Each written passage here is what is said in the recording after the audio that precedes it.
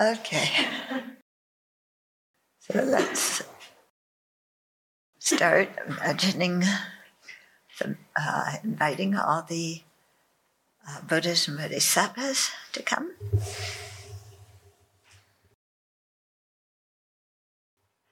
So it's nice to, imagine a space with a lot of offerings, a very beautiful kind of space, and then visualize the Buddhas and Bodhisattvas there, as well as all the Arhats and lineage lamas and so on. And then ourselves surrounded by all the sentient beings. So remember to include Putin and all the Russian soldiers. I think automatically we have the Ukrainians in there. But remember those who are perpetrating harm as well, because the karma they create is really horrible. And, they will experience a lot of suffering due to that unless it's purified.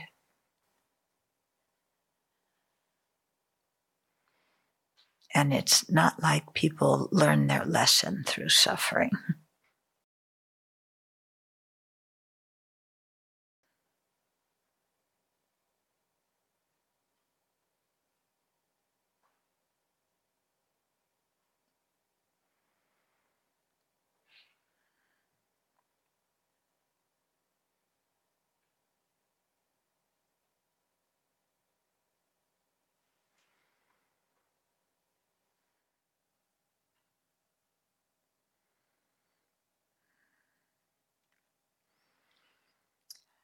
So let's all be in harmony with each other now by sharing the same motivation. So let's all face the direction of full awakening with a mind motivated by compassion for all living beings and a mind seeking the truth of how phenomena exist,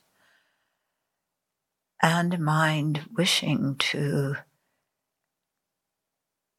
or aspiring to develop the skillful means to be able to lead all living beings of so many different temperaments and dispositions and interests along the path.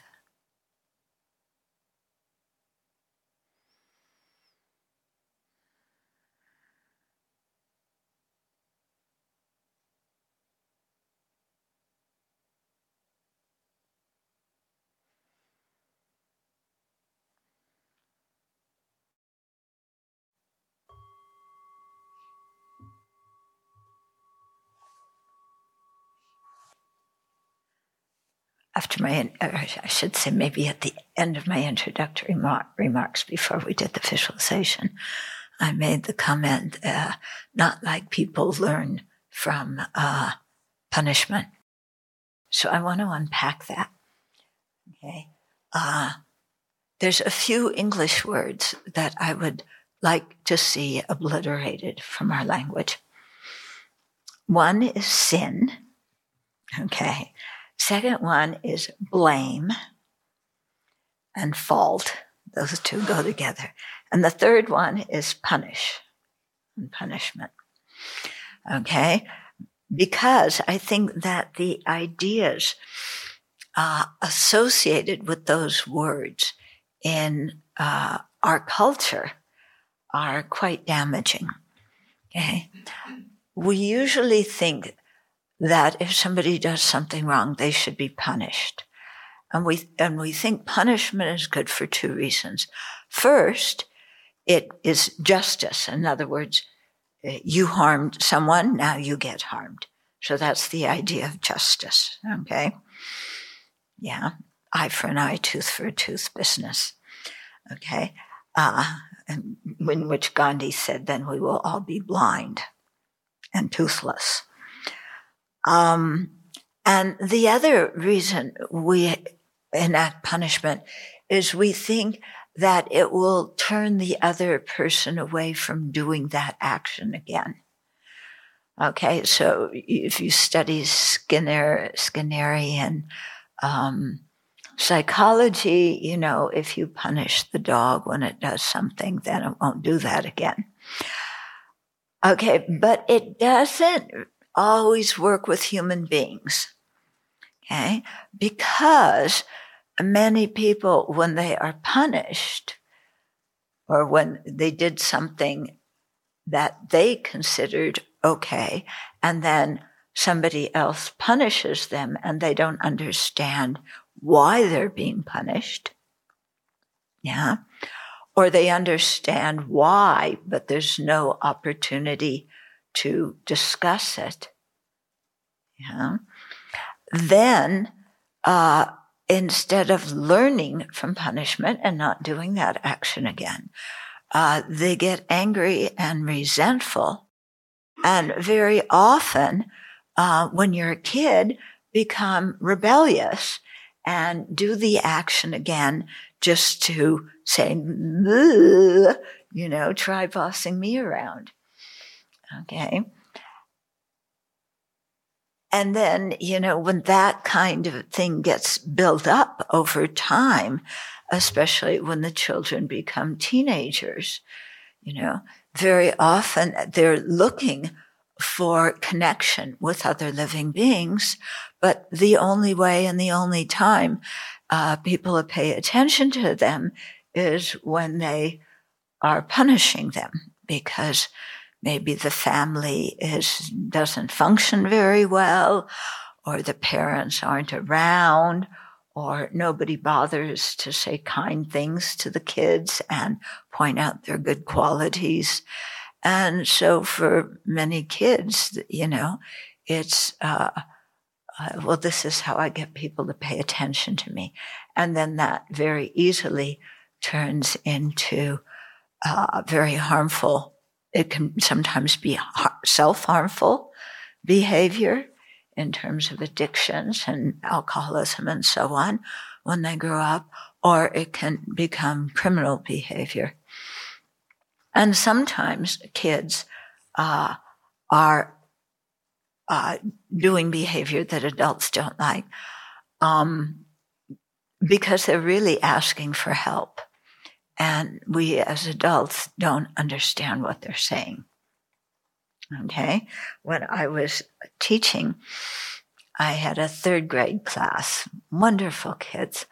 And one little boy who I really liked a lot, who was a good student, at one point really started to act out.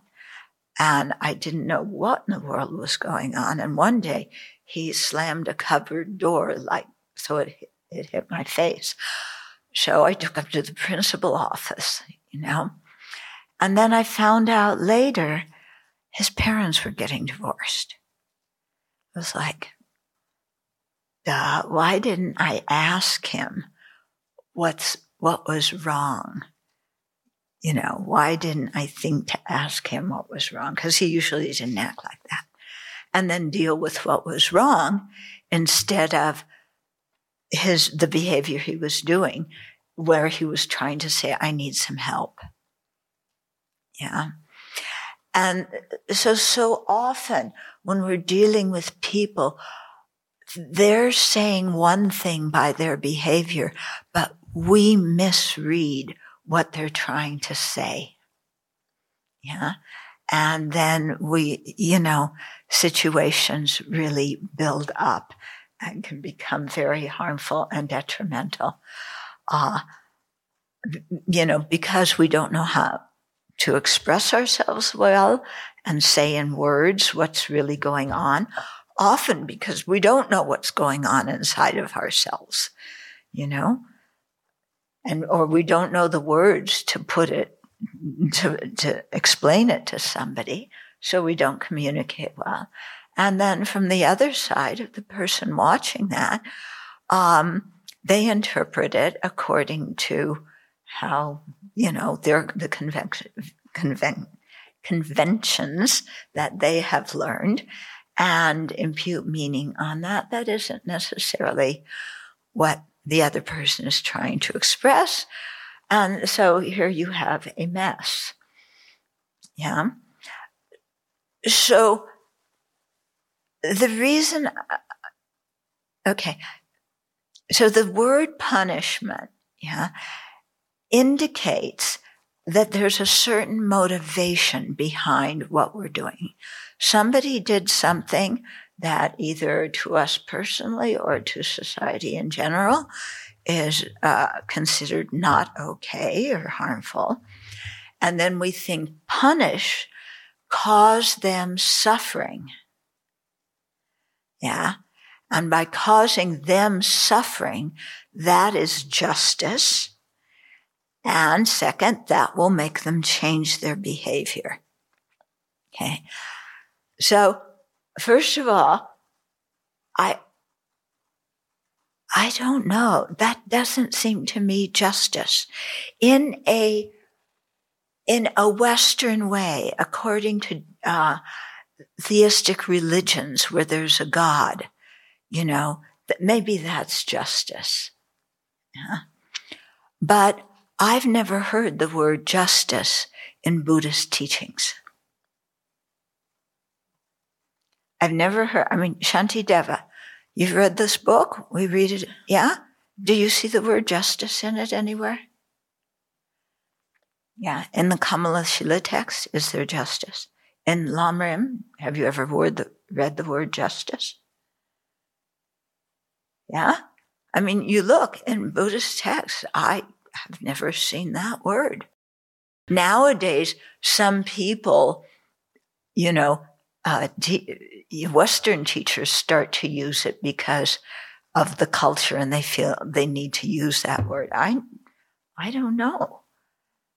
Yeah. To me, how that word is used in our culture is not very helpful. Okay. So then when you say, okay, that you don't favor punishment, then people usually say, well, what do? You're just going to let the criminals roam around and keep harming people? Okay. Punishment and incarcerating somebody in order to protect them from harming others and to protect potential victims are two different things. With punishment, you want to harm somebody. Yeah. With, limiting somebody's movement, incarcerating them, whatever. If you do it because that person right now, their minds are so uncontrolled that they can't moderate their own or regulate their own behavior right now. So while they're in that state, we limit their actions, and try and help them, rebalance their mind. So some of you have, studied Nagarjuna's Precious Garland. I taught that text some time ago. Some of you haven't, but he has a whole section in there. He talks a lot about government in that text and the qualities of a good leader. And within that, he talks about what to do with people who misbehave, who are harmful. And, he talks about incarcerating them, but he also talks about freeing them and not keeping people incarcerated for their whole lives and giving them a second chance in the society. Or if they can't do it in this society, this is ancient times, you send them somewhere else where they aren't known and they can start afresh, okay, without the present society's, stuff on their head. So that makes a lot of sense to me. You try and rehabilitate the person. You try and see what in the world is going on and help.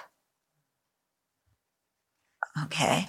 So in that way, when people harm, instead of generating anger and wanting to inflict pain and punishment, which to me leaves us in a very strange psychological state where we rejoice in other people's suffering and we rejoice in inflicting punishment, suffering on somebody else.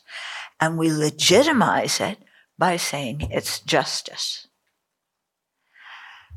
And then how do you deal with that in your own heart? Yeah.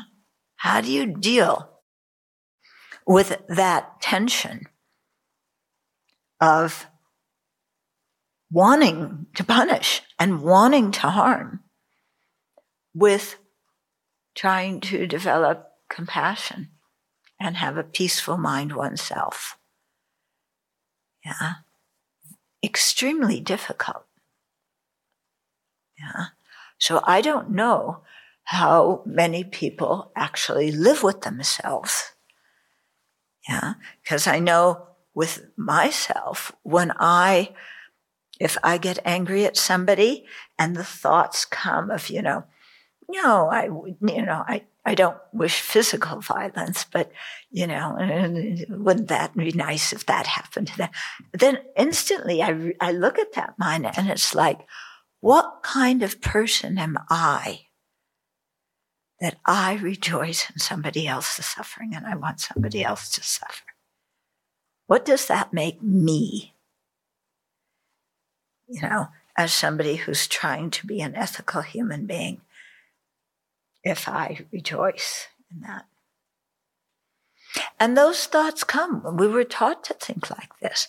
And especially in a war situation, there's a clear enemy, or in our own internal American politics, and the thoughts may come, wouldn't be nice if, that person had a heart attack or that person, whatever, and then immediately like, what does that make me if I wish harm?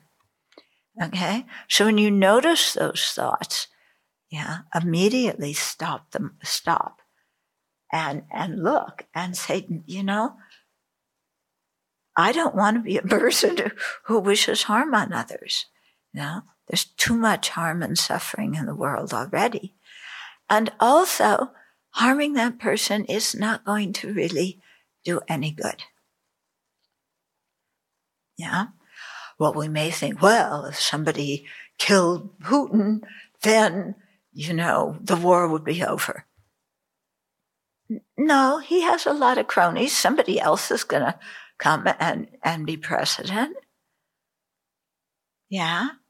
It isn't like, Putin's gone and then all of a sudden Buddha is going to be the president of Russia. Yeah. Or all of a sudden some politicians in our own country are gone and, they're going to all be replaced by bodhisattvas who just happen to agree with us. Yeah.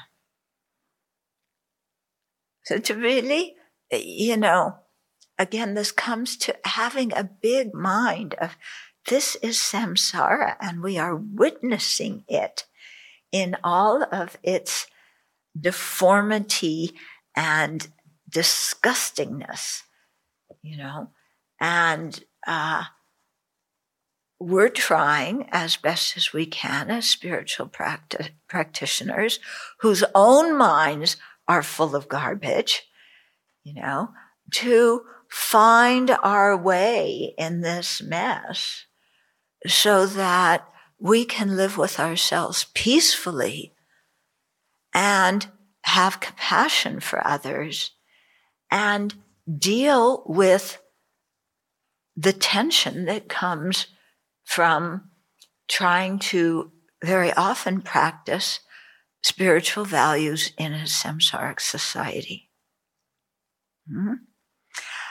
One good example of that, we were talking about it yesterday when we were doing the confession. Somebody had brought up the issue of, as a Buddhist, how do we deal with war and things. And when yesterday Zelensky spoke to the U.S. Congress, and he hit some really sensitive points in the U.S.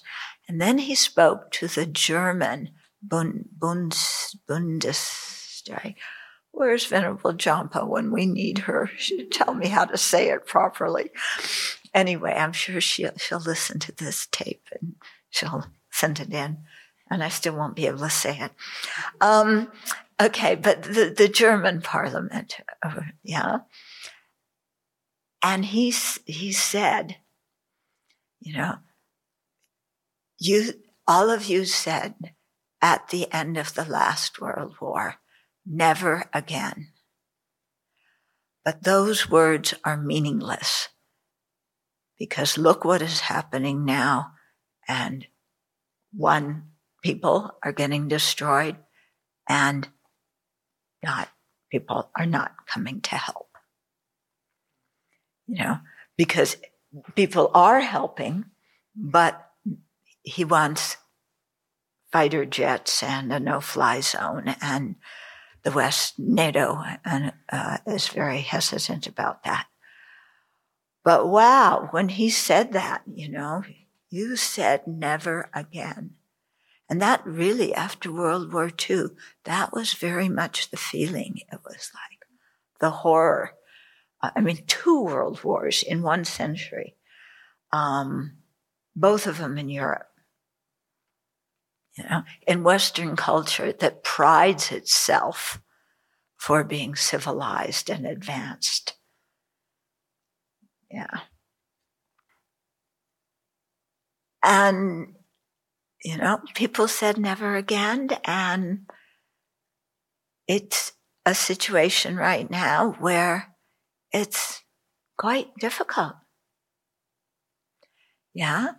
And as Buddhists, we certainly don't want to see a world war or even 1 or 2 people getting killed. Yeah. But we also don't want to see, innocent people getting killed and a non-aggressive country get taken over by an aggressive one. Yeah.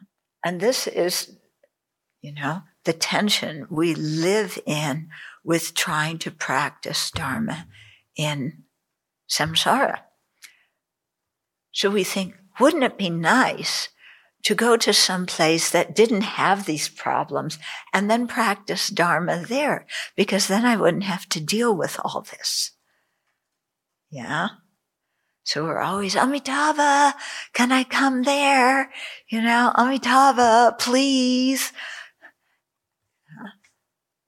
And maybe Amitabha saying, we'll see. Yeah, maybe there's something for you to learn sitting in the stew. Okay, so most people do not learn by suffering. As Buddhist practitioners, having just finished studying chapter 6 on fortitude and going into chapter 7 on joyous effort, we know that we can learn from suffering. Yeah, because Shantideva has taught us how to do that. Shantideva has given us the tools for that. Yeah, the Buddha in his teaching gave us the tools for that.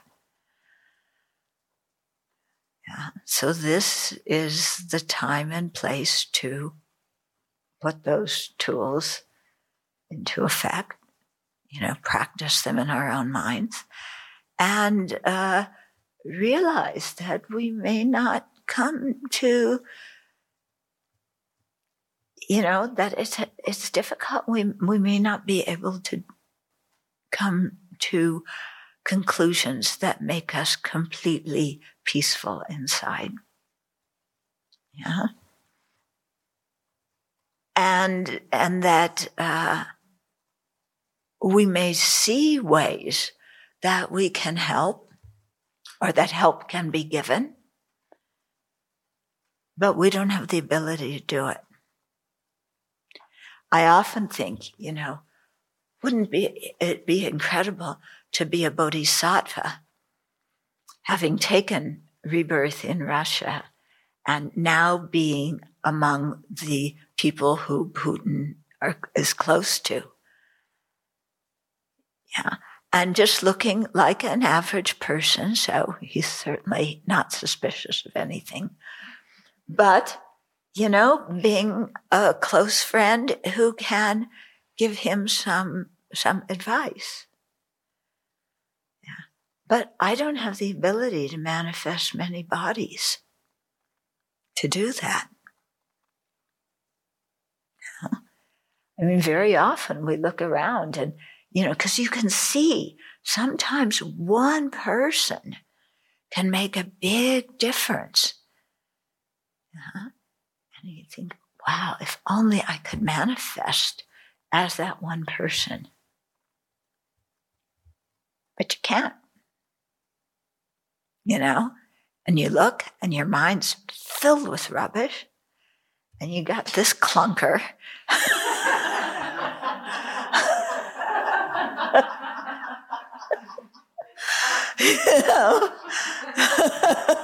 Oh, yeah, clunker, like an old broken down car. Yeah. Yeah.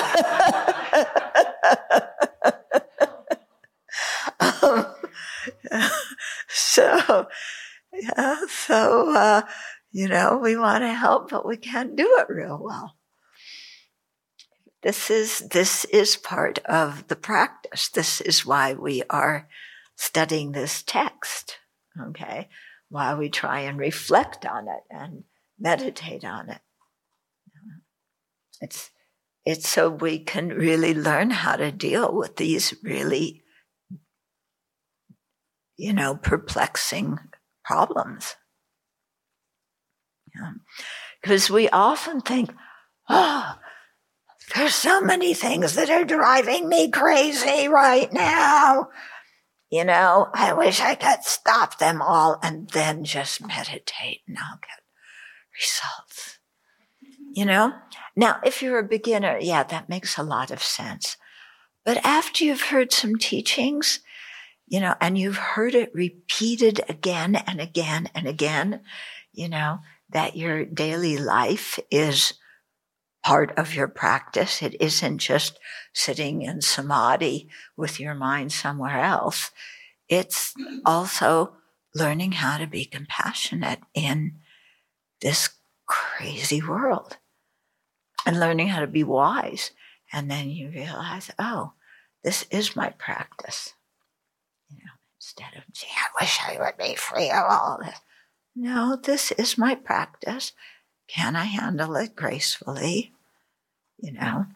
Gracefully doesn't mean this, but, in my own mind without getting aggressive, fed up, complaining, Can I just, I'm doing the best I can and be satisfied with that.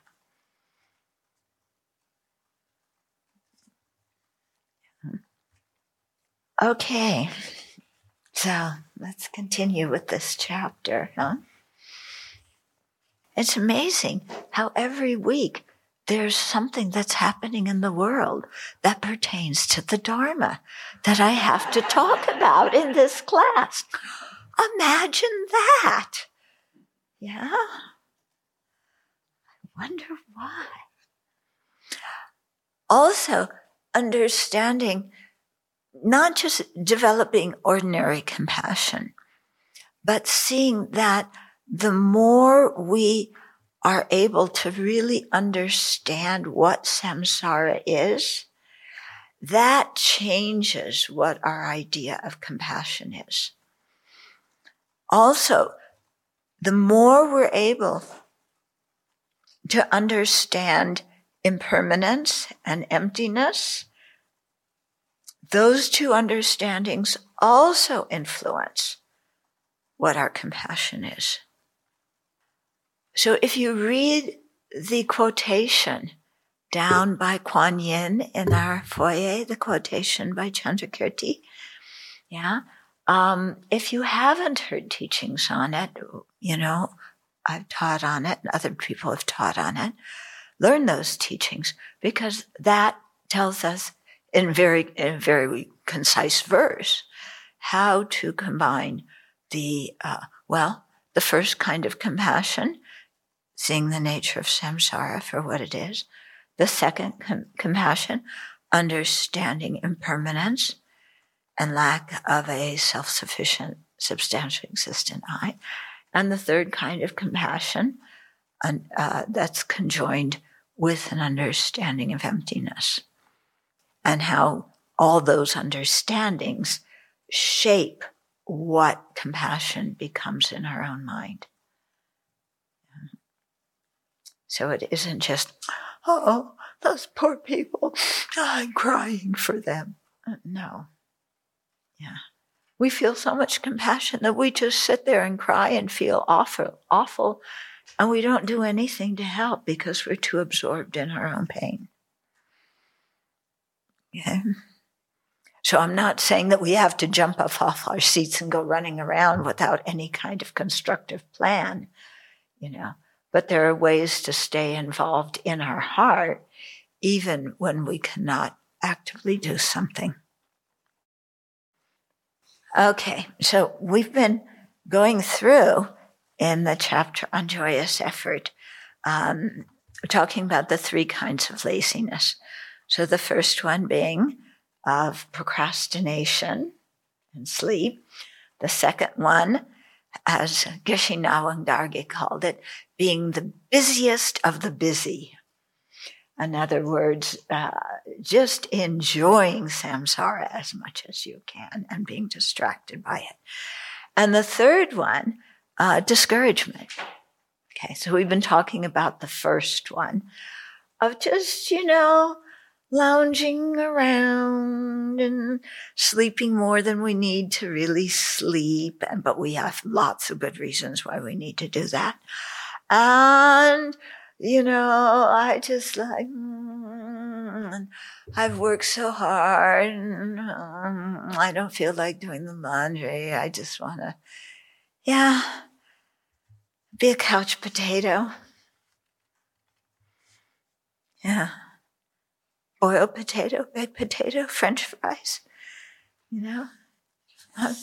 I'll just be a raw couch potato and sit there. You don't need to do anything special with me. Just leave me alone. Okay. So the antidote to this is remembering death. That we have a precious human life right now, and it's in the process of going out of existence moment by moment. And since our discussion with Shanti Deva a week ago, our life is now a week shorter. And every moment that passes, we're getting closer to death. So have we prepared for death? Have we prepared for future lives? Yeah. That verse in the Parting from the Four Clingings, when it talks about making plans, that verse is really a good one, especially for those of us who like to make lots of plans so that we know what's going to happen. And to realize that, we're always making plans, except we usually don't plan for death, and we usually don't plan for our next life. What we plan for is how to be happy this life. Yeah. But if we're going to be involved in making plans, we should think about the one thing in this life that is definite to happen, which is our death. Everything else is optional, may or may not happen. Death is definite. And, to think about what state of mind we want to have when we die, and what we need to do now to create that state of mind at the time of death by learning how to create it now. Okay? And then to think about what kind of life we want to have in our next rebirth. Yeah. Some people look at our kitties and say, "Oh, your kitties are so what a wonderful rebirth." They get to sleep all day and hear the Dharma, and they're loved to bits. They don't have any problem with not receiving enough love. So, yeah, isn't that a wonderful rebirth? It's awful. It's awful. You have a nice situation physically in this life, no opportunity to practice the Dharma. Yeah? We try and keep you in the room when His Holiness is teaching or when there's a Dharma activity, and you run in another room. Or you hiss at each other. Yeah. We try and tell you not to kill, to chase and kill voles and moles, and you do it anyway. And no ability to think about ethical conduct. Okay. So to think about, what kind of rebirth do we want, and what do we need to do to create the causes for it? And don't just assume, well, I'll be born in a safe place in my next life. No. Because who knows where we'll be born? And who knows if where we're living now will be a safe place for the duration of our life? We don't know that. Okay, so to think about this and contemplate cause and effect. These are the effects I want. What are the causes for them? How do I create those causes? And remember, ethical conduct is how we create the causes for a good rebirth. Generosity is how we create the causes to have the wherewithal, to have a lot of the leisure to practice the Dharma, the resources to have to practice the Dharma. Practicing fortitude is how we create a healthy body, because we abandon harmfulness. Ethical conduct counts in there too. Okay. If we practice joyous effort and complete what we set out to do, because what we've set out to do, we've thought about well. Yeah, it's not just on a whim that we've committed to something. Then we create the cause to be able, in future lives, to complete what we start. And if we start the path, we want to be able to complete the path. Okay, concentration, be able to keep our mind focused on bodhicitta, wisdom, to understand the nature of reality so we can, comport ourselves properly within a world that is like illusion. Like illusion, not is an illusion. There's a difference. Okay. So to continue with the chapter, the verses of thinking about death. If even in this life I shall be gripped with fear, like that of a live fish being rolled in hot sand, why even mention the unbearable agonies of hell that will result from my unwholesome deeds? Okay, so even in this life, I shall be gripped with fear. If we act negatively, if we have a harmful attitude, we become very paranoid because, we are acting harmful, so we assume everybody else is acting harmful towards us. Yeah, and people saying right now, Putin is kind of in a paranoid state. Our ex-pres, you can see that in him too. So, if we focus on harm, then that's what we see. So, and also if we commit negativity, much of that karma can ripen even in this life in terms of untimely death or different diseases, painful diseases, and so on. Okay, so if that can happen in this life, why even mention the unbearable agonies of hell that will result from my unwholesome deeds? Okay, so our unwholesome deeds, this is what creates the cause for our own suffering. So it could be things we do in this life. Yeah, it could be things we've done in a previous life that we haven't purified. So when we understand this, then we want to really engage in purification practices. And we also want to take care to not harm other living beings in this life, either physically or verbally, how we speak to them, or mentally, how we think of them.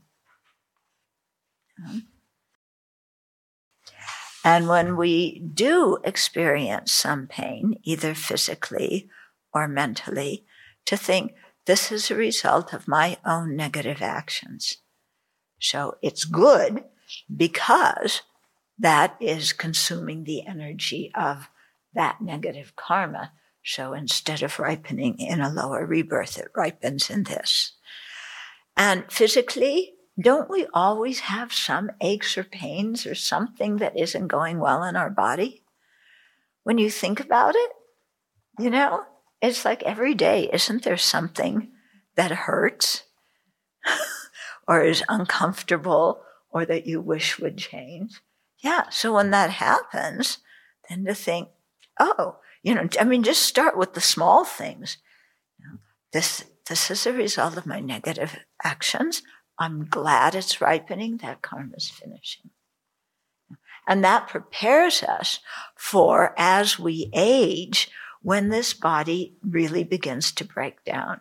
Because for sure, unless you die first, you're going to be dealing with a body that's breaking down and is painful.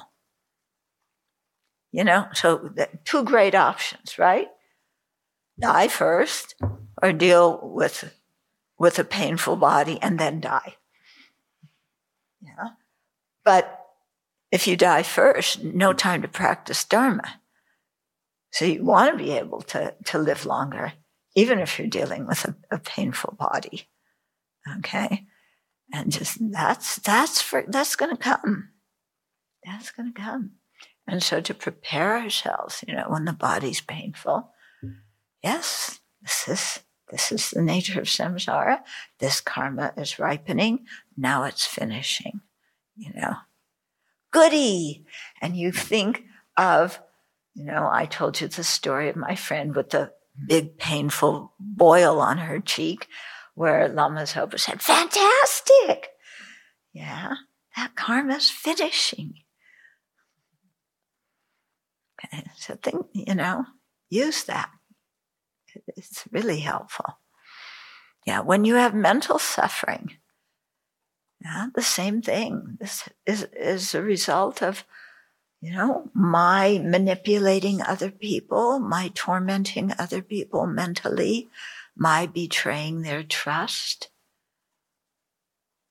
Yeah, my turning on the people who trusted me, breaking promises, and so on. So, mental suffering. Mm-hmm.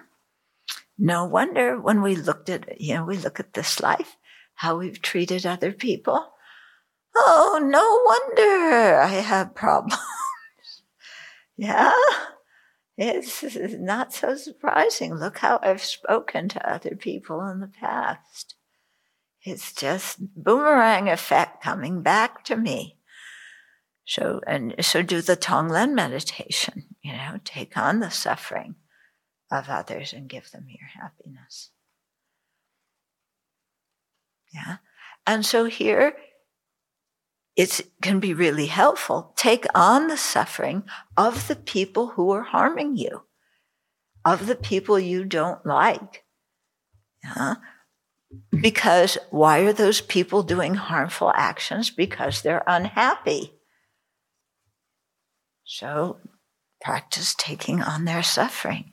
I know, Geshe Topke, when he was teaching us equanimity, start with the neutral people, then go to your friends, then to strangers. Last are the enemies. That's how it's taught. I don't know, but I find it much easier to go to the enemies because that is what really challenges me. Yeah. To be neutral, neutral with friends, yeah, that's okay. Yeah, with strangers, that's a little bit harder.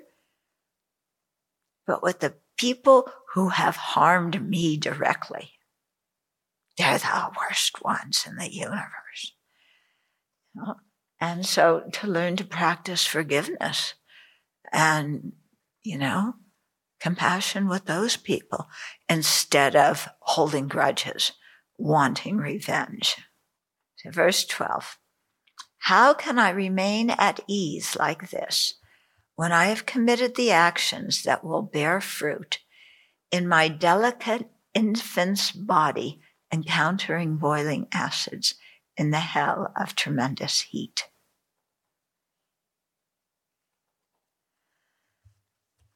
Okay.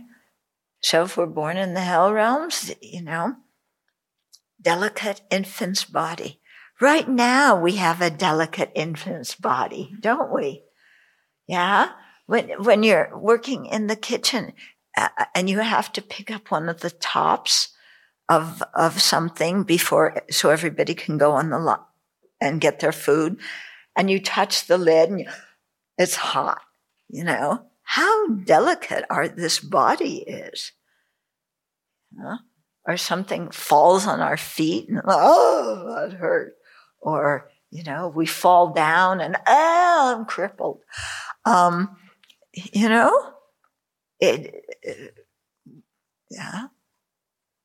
So when we've committed the actions that result in physical pain, then how can we remain at ease? We need to purify those actions. We need to really apply the four opponent powers to them. Last summer, it was really hot, wasn't it? Yeah. We got up to 104, 105. Even in the evenings, it didn't cool down. You still felt like you were in a sauna. You had to walk down some evenings, not every evening, but some evenings. If you walked down to Spring Valley Road, there was a little bit of cool air in the evenings. Yeah. And that was the only cool air you could find outdoors, inside, okay. But outdoors. So how difficult that was to live in that kind of heat. Anybody find it easy last summer? Yeah. It was difficult. Or when it gets really cold. And then you think, okay, well, what about it being cold and being in Ukraine without any electricity? And they're still behind us. They're still more wintry than we are right now, And you're living in the cold and inside in the dark 24/7. Yeah. Or you're living in someplace really hot. Yeah. Singapore Singapore has 3 seasons: hot, hotter, and hottest. Okay? And if you grew up there, I suppose you get used to it. Yeah. But if you didn't grow up there, yeah, and right now Singapore really, they send all sorts of, what are those? The chemical that's released from aircon. Freezone or Freon? Yeah, they're champions now at releasing Freon because now they have everything aircon and too cold. So you have to go in with a sweater to a shopping center.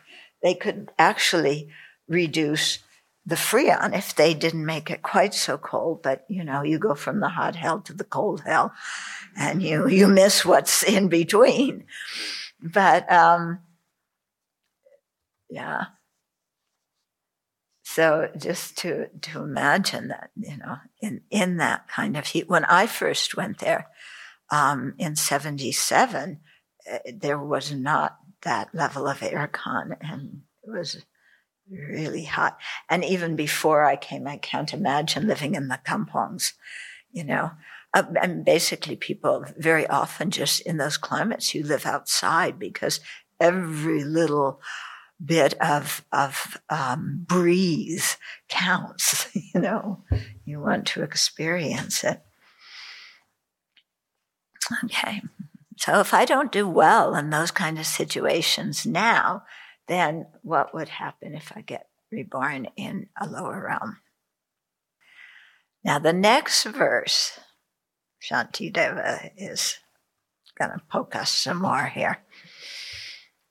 Much harm befalls those with little forbearance, meaning little fortitude, little ability to endure discomfort and pain.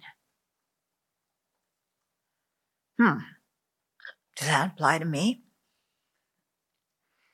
Am I somebody with little fortitude, little ability to endure physical or mental pain, emotional pain? That apply to me? Oh, I'm the only one. Few others. Yeah. Yeah, that's me. Much harm befalls those with little forbearance, and those who want results without making any effort. Does that one apply to me? You bet. I love those verses, Please, Merrittfield, give me this realization. Please, Merrittfield, help me to understand the disadvantages of samsara. Please, Merrittfield, bless me to have unlimited compassion. Please, Merrittfield, and bless me to understand Nagarjuna's subtlest description of emptiness. Yeah, I'm requesting the Merrittfield all the time to do the work for me. Yeah.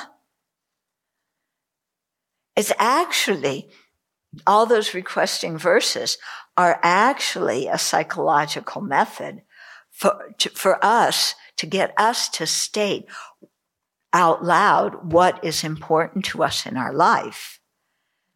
That's the goal of the requesting verses. But we don't use it like that. We use it like, I'm sitting here, Merrittfield, you're enlightened. Come on, shower it down. I want to gain all the realizations, and I don't want to make a lot of effort. Yeah, I'm already trying as hard as I can. Yeah, on precept days, I wake up 15 minutes early. That's my endurance. And once in a while, I'll even volunteer to wash the dishes when it's not my turn. Oh, see how I'm developing fortitude and the ability to overcome harm and discomfort. And once in a while in the summer, when they ask me to go work in the forest, I'll go out and take a nice walk in the forest and wind up where I'm supposed to be after about half an hour, 45 minutes. And then pick up a few sticks and move them a few places. And then that's enough. That's enough. I want to go back and chat with my friends some more. Okay? So much harm befalls those with little forbearance and those who want results without making any effort.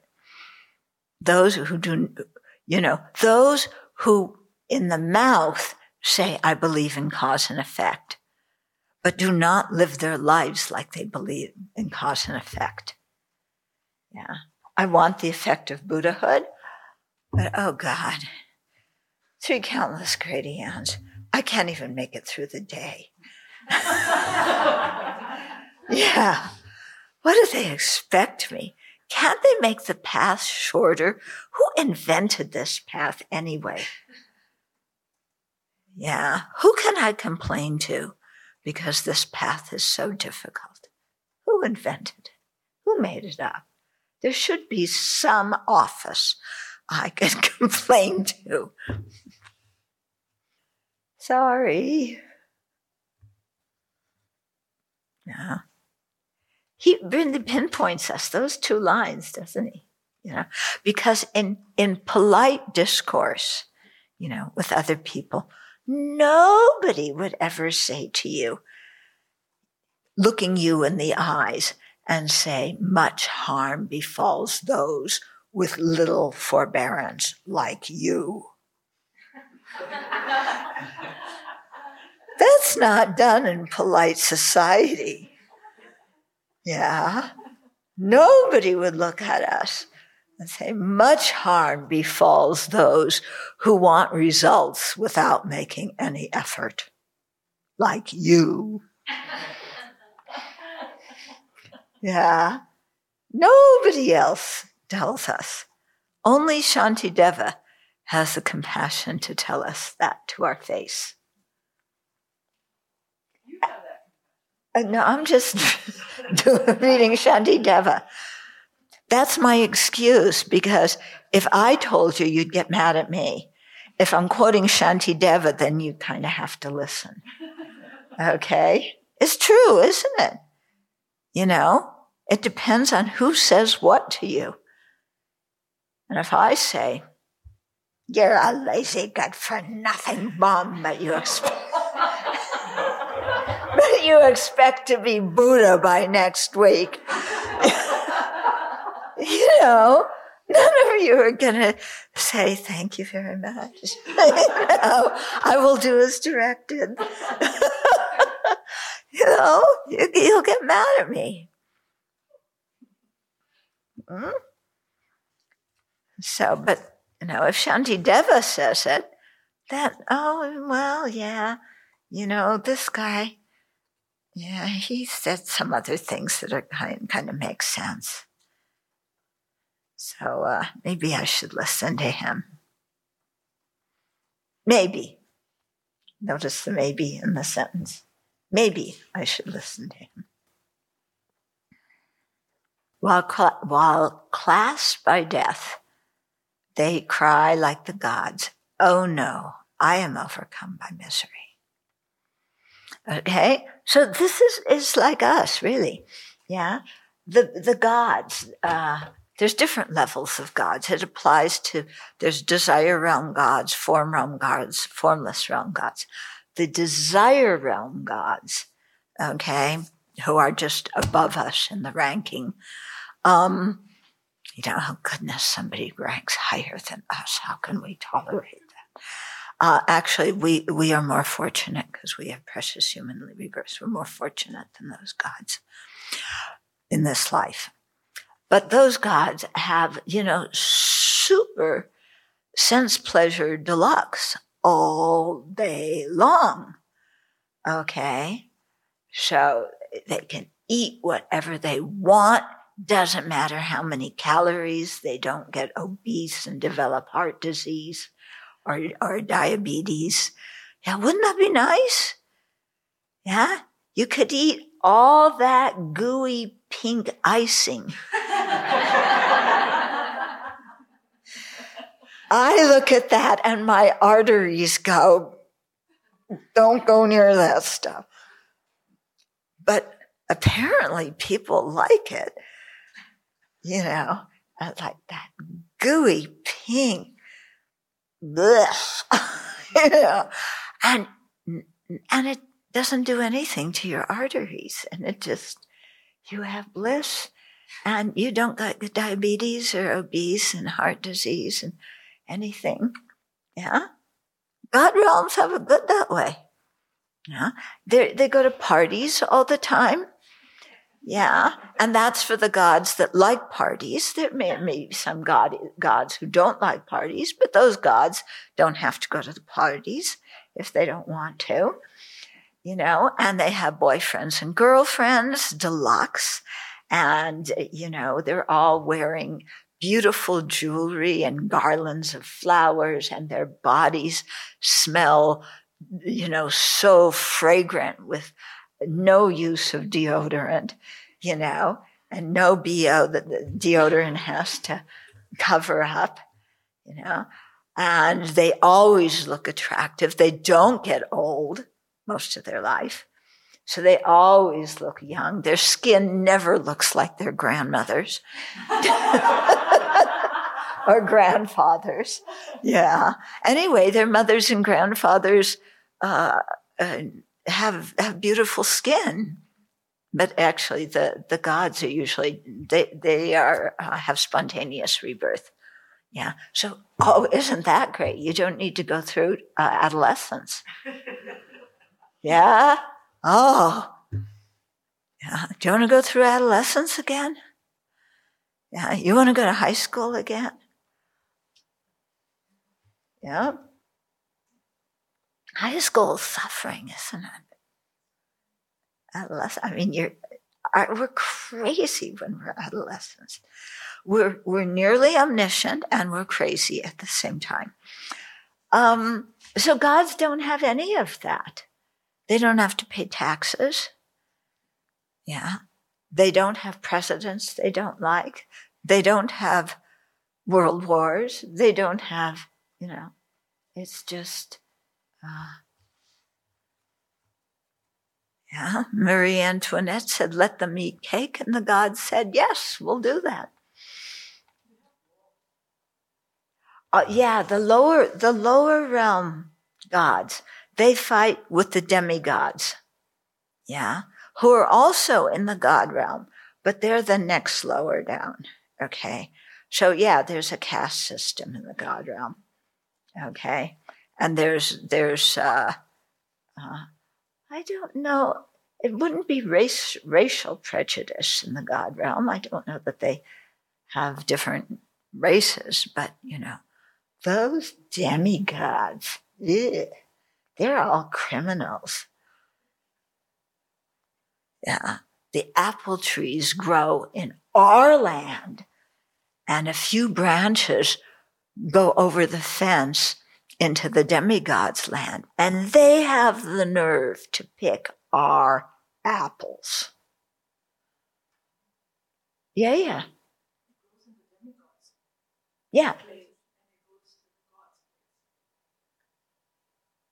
Oh, it's the other way around? I thought it was the gods. It grows in the roots are in the demigods and the apples are in the gods. Anyway, whichever way it goes, nobody likes it. Okay? Because the gods, I don't know which way it goes, but the demigods are saying it's ours, and the gods are saying, no, it's ours. Yeah? So it's like, remember those of you who have siblings, when you're fighting with your siblings when you're young, it's mine. No, it's mine. That's what they do. So these are the lower realm, the lowest God realms. Yeah, so they fight and they kill each other. I don't know. Did they cremate? Did they bury their dead? What did they do? I haven't read anything in Abhidharma about how they handle that. Do they have memorial services? But what they do tell us about the gods is when the karma for those rebirths is ending, the gods very quickly age. Their bodies begin to smell. They can't go to parties anymore because their bodies are too weak, so they can't do the cha-cha and waltz and the latest whatever. Yeah, Colombian dance. No, they couldn't do that. Yeah. But they fall into incredible despair and depression right before they're going to die, because they had this whole life of amazing luxury. And then it's falling apart. Their body's falling apart. Okay. Their friends don't want to see them. So all the people they partied with are now going, you smell bad. We're not even coming there. You're suffering. We don't want to deal with your suffering. Like we do often, somebody's in the hospital and it's too scary for us to go visit somebody in the hospital because it reminds us that we could be in the hospital one day. I don't want to go near you. And so that leads to a lot of emotional distress and pain for the gods. Plus, they have visions of where they're going to be reborn, usually in one of the lower realms. Yeah. So they have visions of where they're going to be reborn, but they're dying very soon. So they have very little time to actually practice. Yeah. So all of a sudden they're realizing, oh, I created the cause to be born like that. I'm having visions of that rebirth. I want to purify, but there's no time. Yeah. So very, very painful deaths for those even in the God realms. Okay. So while clasped by death, they shall cry like the gods, oh no, I have overcome my misery. Of course, I don't think they say it in that voice. They probably scream it at the top of their lungs. And everybody ignores them because all their friends have gone away. Okay, then 14. Relying upon the boat of a human body, free yourself from the great river of pain. As it is hard to find this boat again, there is no time for sleep, you fool. Only Shantideva and the Buddha can look at us and say, this is no time for sleep, for messing around, You fool. Oh, me? I'm not a fool. I'm doing my best. Don't criticize me.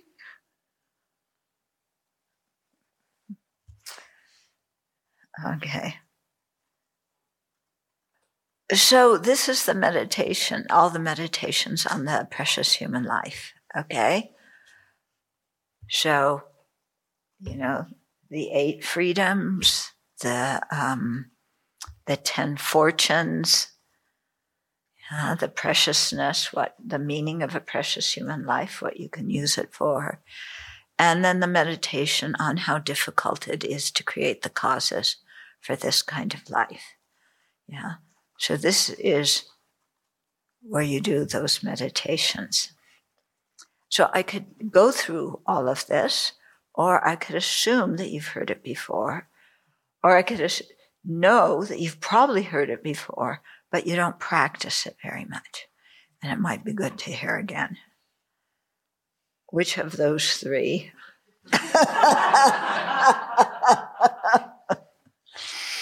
Yeah. How much do we, just reflect on the preciousness of our life and how valuable it is, what we can do with it in a Dharma sense, and how incredibly difficult it is to create the causes for it. And how minus just even one small cause, then all the good causes can't really bear fruit. Okay. Like you may have all of the 18 except one. Yeah. I was invited to speak in Denmark. This was many, many years ago. And one of the people who was in the Dharma Center worked in a center for children who were handicapped or other abled, and not just physically other abled, but also mentally, And so I asked her, I said, I want to go, and meet some of the kids. So we went, and Denmark is a very wealthy country. So we walk into this room, and the first thing that hits you is there are bright colors everywhere. You know how in children's things, children love bright colors. You use colors to attract children so they can learn something. So the place, just beautiful colors everywhere, and murals and games and toys galore on the floor. That was the first thing that hit me. The second thing, so eye consciousness. Second thing was air consciousness.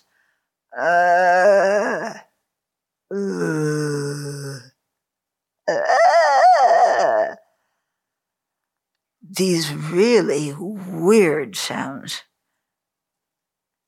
And I'm going, what is that? And I start to look where all these toys are in beautiful colors. And there are children there. Yeah, some of them are maybe 10 years old, but they're in cribs. Yeah, some of them maybe even younger, and they're on like a board with wheels on it. So they're lying with their belly on the board, and then they can push their hands and feet on the wheels and kind of move. Others of them just lying back and with the balloons and everything.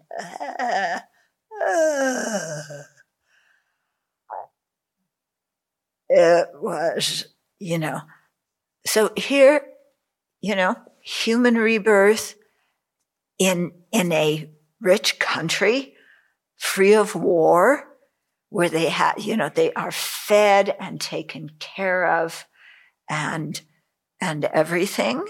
Yeah. There's books, and there were Dharma teachers and everything there. And then missing the mental capacity. Some are just with the mental capacity, some are physical and mental. Most of them were physical and mental. Yeah. So all the other good causes they were experiencing, but because they lacked one of them, the other ones couldn't really be used for what is advantageous in this life. Yeah, so to think about that and imagine being born as one of those kids. Have you ever imagined yourself being born like that? Try it. Imagine yourself being one of our kiddies. Yeah, pick one of them. You have 4 picks, 4 choices. Yeah, which one do you want to be? And then imagine being that kiddie. And then you think even how all of our kitties got here. All of our kitties were not ones that we went looking for. Example of the students and thinking, and then how that was propelled into that rebirth. But then are they creating any karma, negative karma? With the kids in this particular life. Yeah. So in a way, I'm wondering how that would even out. Yeah. In a way. You know what I mean? Well, that's how you have to look. Do they have virtuous mental states? Do they have negative mental states? Yeah. Sometimes people can still show kindness, but I'm sure they often get angry and upset too. Yeah. So, but imagine being mudita, for example. Yeah. And you found your way up here, who knows how, having been quite traumatized. She was definitely a traumatized kitty. Yeah. Hiding under the front deck.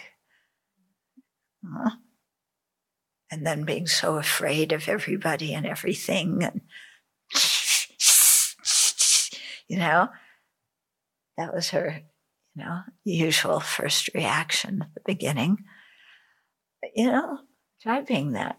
Or look at one of the spiders, or the flies, the flies and the stink bugs and the spiders. Oh, the weather is just perfect for them now. I don't know if you have as many down here as we have up at Prajna Cottage, but we have a lot. So if you're missing any, we will very happily share our bugs with you.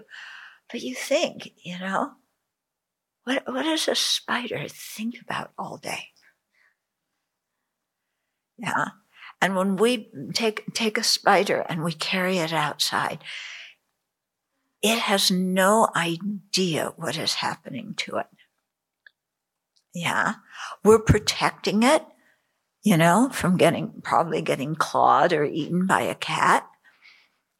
But it feels confined in that space. And all of a sudden, I was just like laying on the ceiling. It was so comfortable, waiting for some bug to come along. No cares in the world. And now something touched me. I don't know what it is. And now I'm in a small place and now it's bubbling around. And then it goes outside and I was warm before and now it's cold, and I don't do well in the cold. And then they hit that thing and I go flying out. I mean, they have no idea what's happening to them. Yeah. And so what would it be like to be born like that? There are some beings born like that. We can see them. So what would it be like? When I was in Malaysia one time, they took me to a zoo. Yeah, zoos are a great place to meditate. Zoos and cemeteries. And in that part of the world, they have these incredible birds. I mean, we go crazy when there's a red-winged blackbird. And, you have to strain your eyes to see the red because I don't know, I can't see the red, I just see the blackbird. But anyway, and the tropics, these birds with like so many beautiful colors and shapes and everything. And so I was looking in one of it, and I don't know, I'm not good at naming birds. So it was a bird. I can tell you that much. And it had one of these really big beaks, very thick here, and then grew thinner, and it was curved, and it was multicolored. Do you know the names? Toucan. What? Toucan. Toucan? Huh? Hornbill. Horn? A hornbill or a toucan? Two names?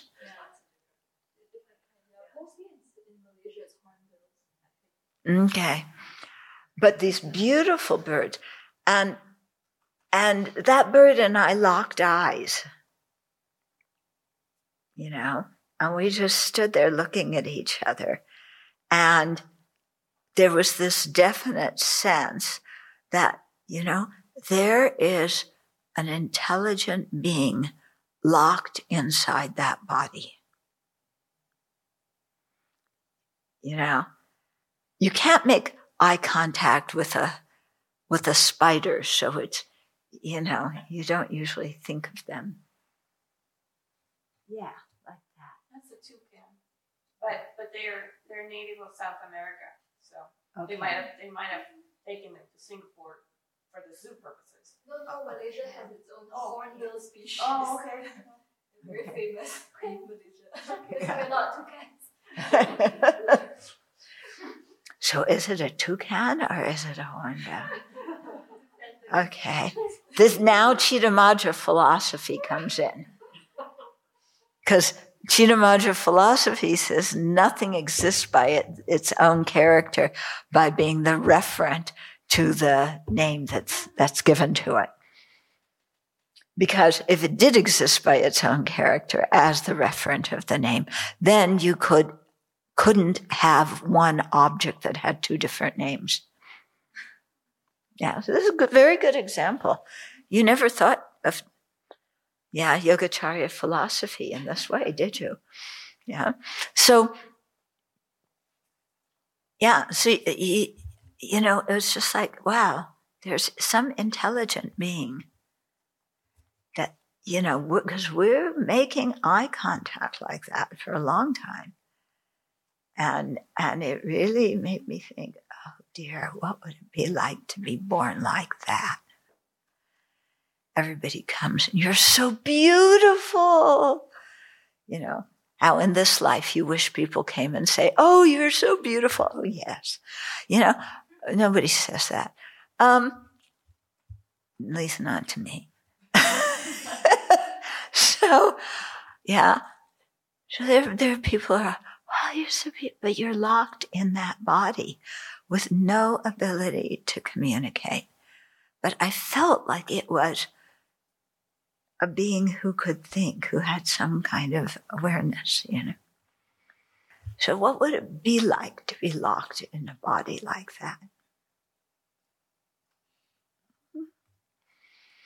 Okay, so when you meditate on precious human life, you don't just go through, point one, I'm not born in the hills, yippee. Point two, I'm not born as a hungry ghost, yippee. I don't even know if I believe in those two realms. Point three, I'm not born as an animal. Maybe that's okay. But I sure like to sleep a lot. Point four, I'm not born as a long-lived God. Oh, but that one, long-lived, that's not so bad. Oh, except these are the ones where you're spaced out for your whole life. And the only time of consciousness you have, conscious awareness, is the moment you're born, the moment you die. Maybe that's not so good either. But I'm not sure if I believe in it, in those realms. And if I don't believe in them, then they don't exist. Right? So, but then it's funny because I can see animals, so I have to admit they exist. Yeah, but we human beings, we can't be reborn like that. No, that's not possible.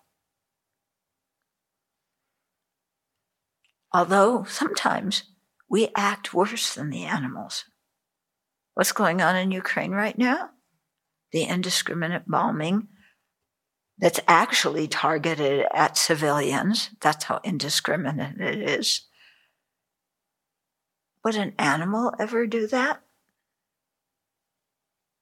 I don't think so. Animals only kill when they're hungry or they're threatened. So sometimes human beings act worse than animals.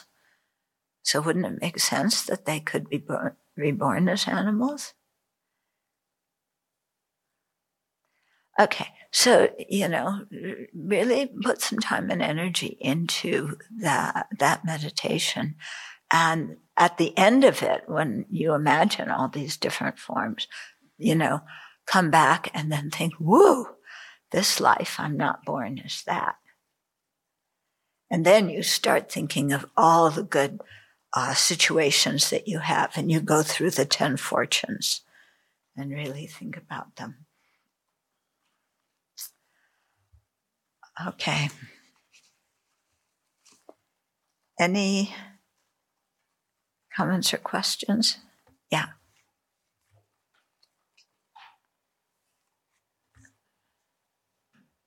Go back to justice and how that's not in Buddhism.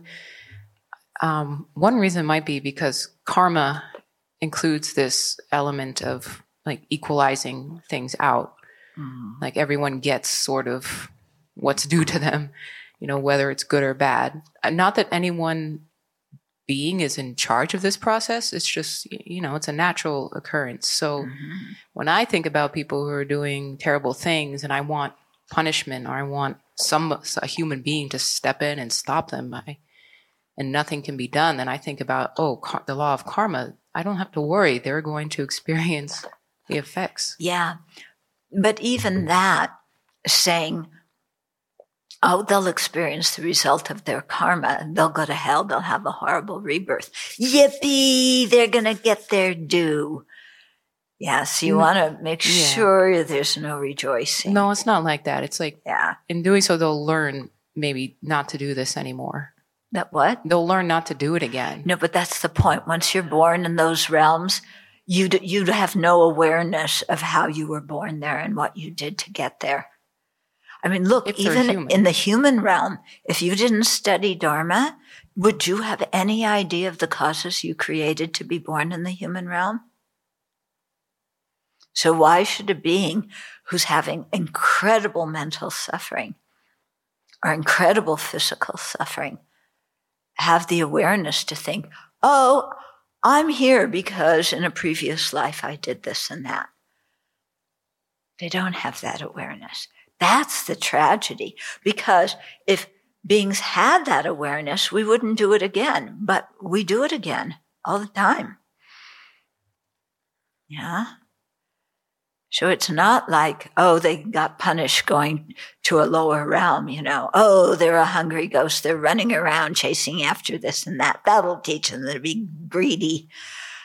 No, it doesn't teach them. Yeah. Maybe the few people who have a good understanding, a correct understanding of karma when they're reborn as human beings can think about, how did I get here? What were the virtuous karmas I created when I'm suffering? What were the harmful karmas I created? When you have a correct idea of karma, you can think about these things. But other beings can't.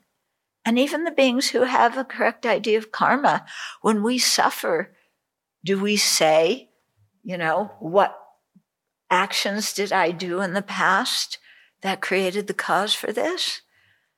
No, we say, it's your fault. Yeah. I mean, this is what makes samsara so difficult, because you're suffering within it, and it's difficult to create the causes to get out of it. I do believe very strongly that people don't learn from suffering. What was interesting was trying to implement that without the skill. And I recall when I worked with boys who were bullies, there are 4 of them in the classroom, they couldn't recognize, they see love or care as weakness at first. So I had to have the fortitude to just figure out how to hold that line. What I did not expect was that other kids perceived that I was not fair, or that I was not creating a safe environment for them. It's like, if so-and-so can behave like that and still be cared for, like they want to see consequences, Yeah, so that was quite hard to figure out and balance. Yeah, they want to see those kids get punished and be in pain. Yeah, or more like, if they can treat us this way, and you're doing nothing to help us be safe in the classroom. It's a bit like the political situation now, right? There's a giant aggressor on a peaceful country. All the other peaceful countries are like, if he just gets away with that, what about us? Yeah, it was very much like the kids some were like terrified. They're like, if you're not going to stop them, and we have to be with them all day when you're not in the classroom, what are we supposed to do? Yeah. But then as teachers, you try and work with those kids. Yeah. And some of them are really difficult to work with. Do bodhisattvas take rebirth in bodies like a toucan or a cat? And would it be an unfortunate rebirth in that case? Bodhisattvas below the heat stage of the path of preparation can sometimes be born in a lower realm like that. Not by their choice, but by the force of karma. Yeah. After that, when you reach the path of seeing, then you're no longer, you don't get reborn in the hell realm, in the lower realms anymore. But those high bodhisattvas who can control their rebirth, they may take rebirth or make manifestations in those difficult realms for the benefit of the beings there. Silly comments about animals, because you mentioned something about dog training, but there are instances in which if the trainer is not careful and and abuses the dog or improperly trains the dog, that the dog can turn against the trainer, against the handler. So, it not always works that if you train the dog, it's going to be nice. And then I wanted to relay a story about a pony, because you talked about animals too. And so I made the mistake of, it was the first time I saw this pony. So I made a mistake of getting too close. And the pony decided it was a great idea to step on my foot. And the pony did step on my foot. And so I actually sensed the glee of the pony stepping on my foot. It's like, oh, I got her. And then so I pushed him with my shoulder, and then he was like, okay. Well, he just lifted his hoof just high enough so that I could bring my foot out, really pulling, and he was like, oh, I'm so proud of himself, I did something. Anyway, so it was a little naughty pony, but yeah. For a bodhisattva who's reached such a high level of on the path at all, but then they're uncontrollably taking rebirth in a lower realm, what is... They're by choice taking rebirth in the lower? The ones that you said that don't by choice, they can still be reborn in a lower realm, but it's not by choice. Yeah, those are the lower level boys. But what do you do to have that? No, do any of the texts say what their capacity is in those lower realms? Because they're an accomplished being, but they're uncontrollably taking rebirth in those lower states. So I don't know. It's just what? I don't know either. Yeah. There's a story about the Buddha in a previous life being born and the hell beings and, pushing the... But I don't know what level he was at that point. And there's a lot, some people say that's when he developed bodhicitta, but I don't think so. And because other people say, no, that's not the time he developed bodhicitta. There's different stories about when he developed bodhicitta. Yeah, ask one of those bodhisattvas, okay?